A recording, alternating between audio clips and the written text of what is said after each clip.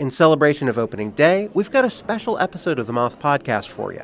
The theme is baseball and the surprising ways it connects people.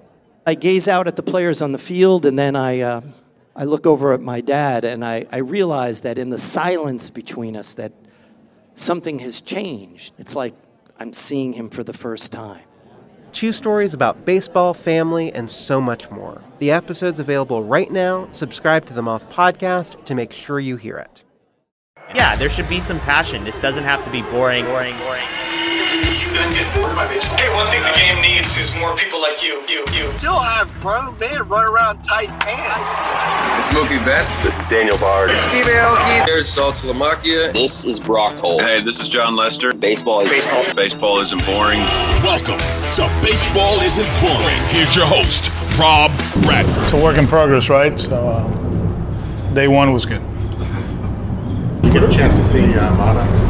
Yeah. Same thing. Threw a lot of strikes.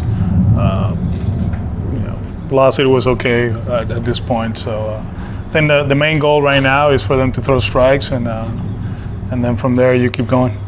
What are some of the challenges of carrying 2 guys that potentially on the roster for a whole season that have never thrown a pitch in the majors, and what are the challenges of that?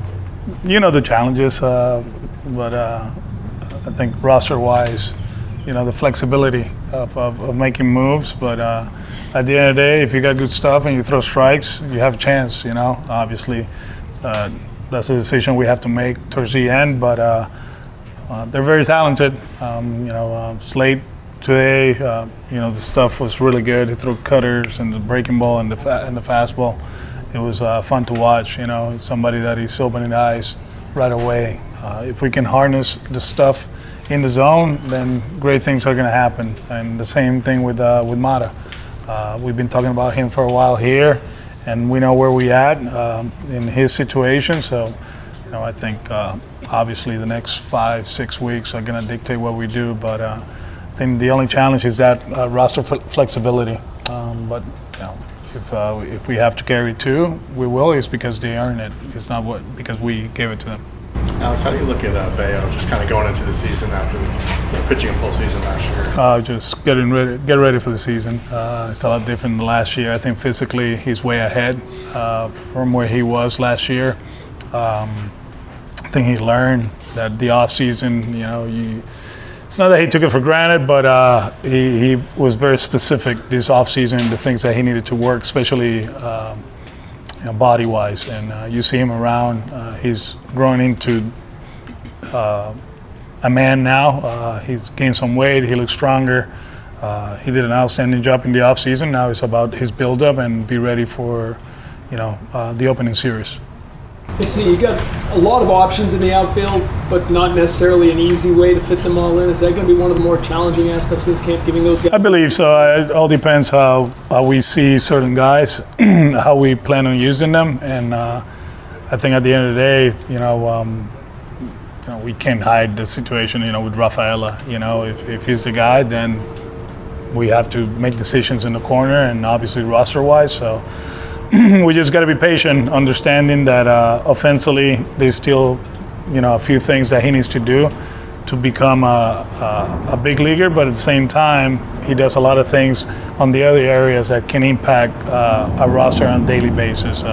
Versatility including, for me, and for everybody here, we understand that, the center field thing is real and he can impact that. But at the same time, understanding that, if you need something else at one point during the season, you can move in second, you can move in short. He can help us out in other areas. So, but I think everything starts there. Yeah. If there were an injury there anywhere, would you be comfortable right now with him as your center fielder? Even without injuries, I feel comfortable with him playing center field. Defensively, we saw it last year. I know he had some tough games, right? Toronto, for example. But he moves well. He moves fast. He has a great arm. He has good instincts. So I think it's more about repetitions at this level. The game is a little bit quicker.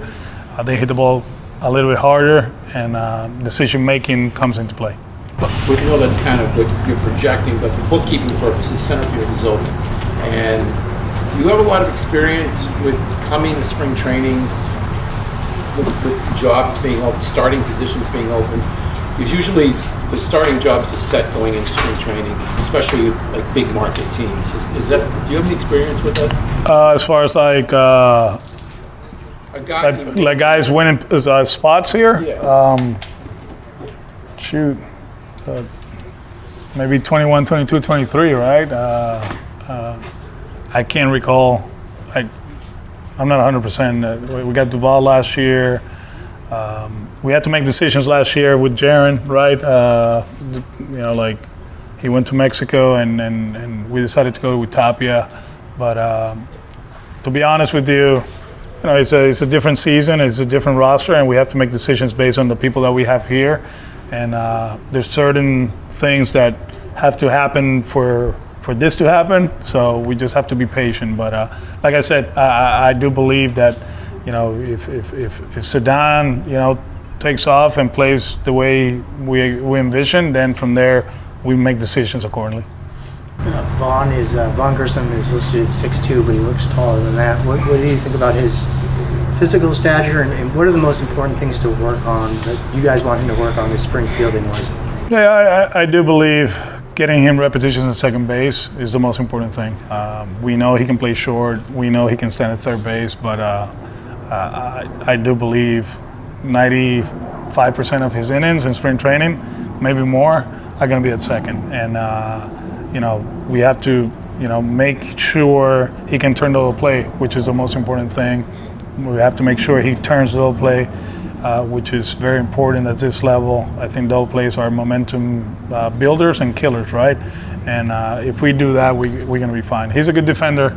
I know he has his struggles at shortstop in the past, but where he's going to play, we do believe he's going to be okay, and offensively, he's going to do his thing, And I think in the future, this guy is going to be kind of one of those guys that he's going to hit for average early in his career, and he's going to keep building up and keep getting stronger, and then he's going to hit homers. So I'm very excited about him. I saw him today.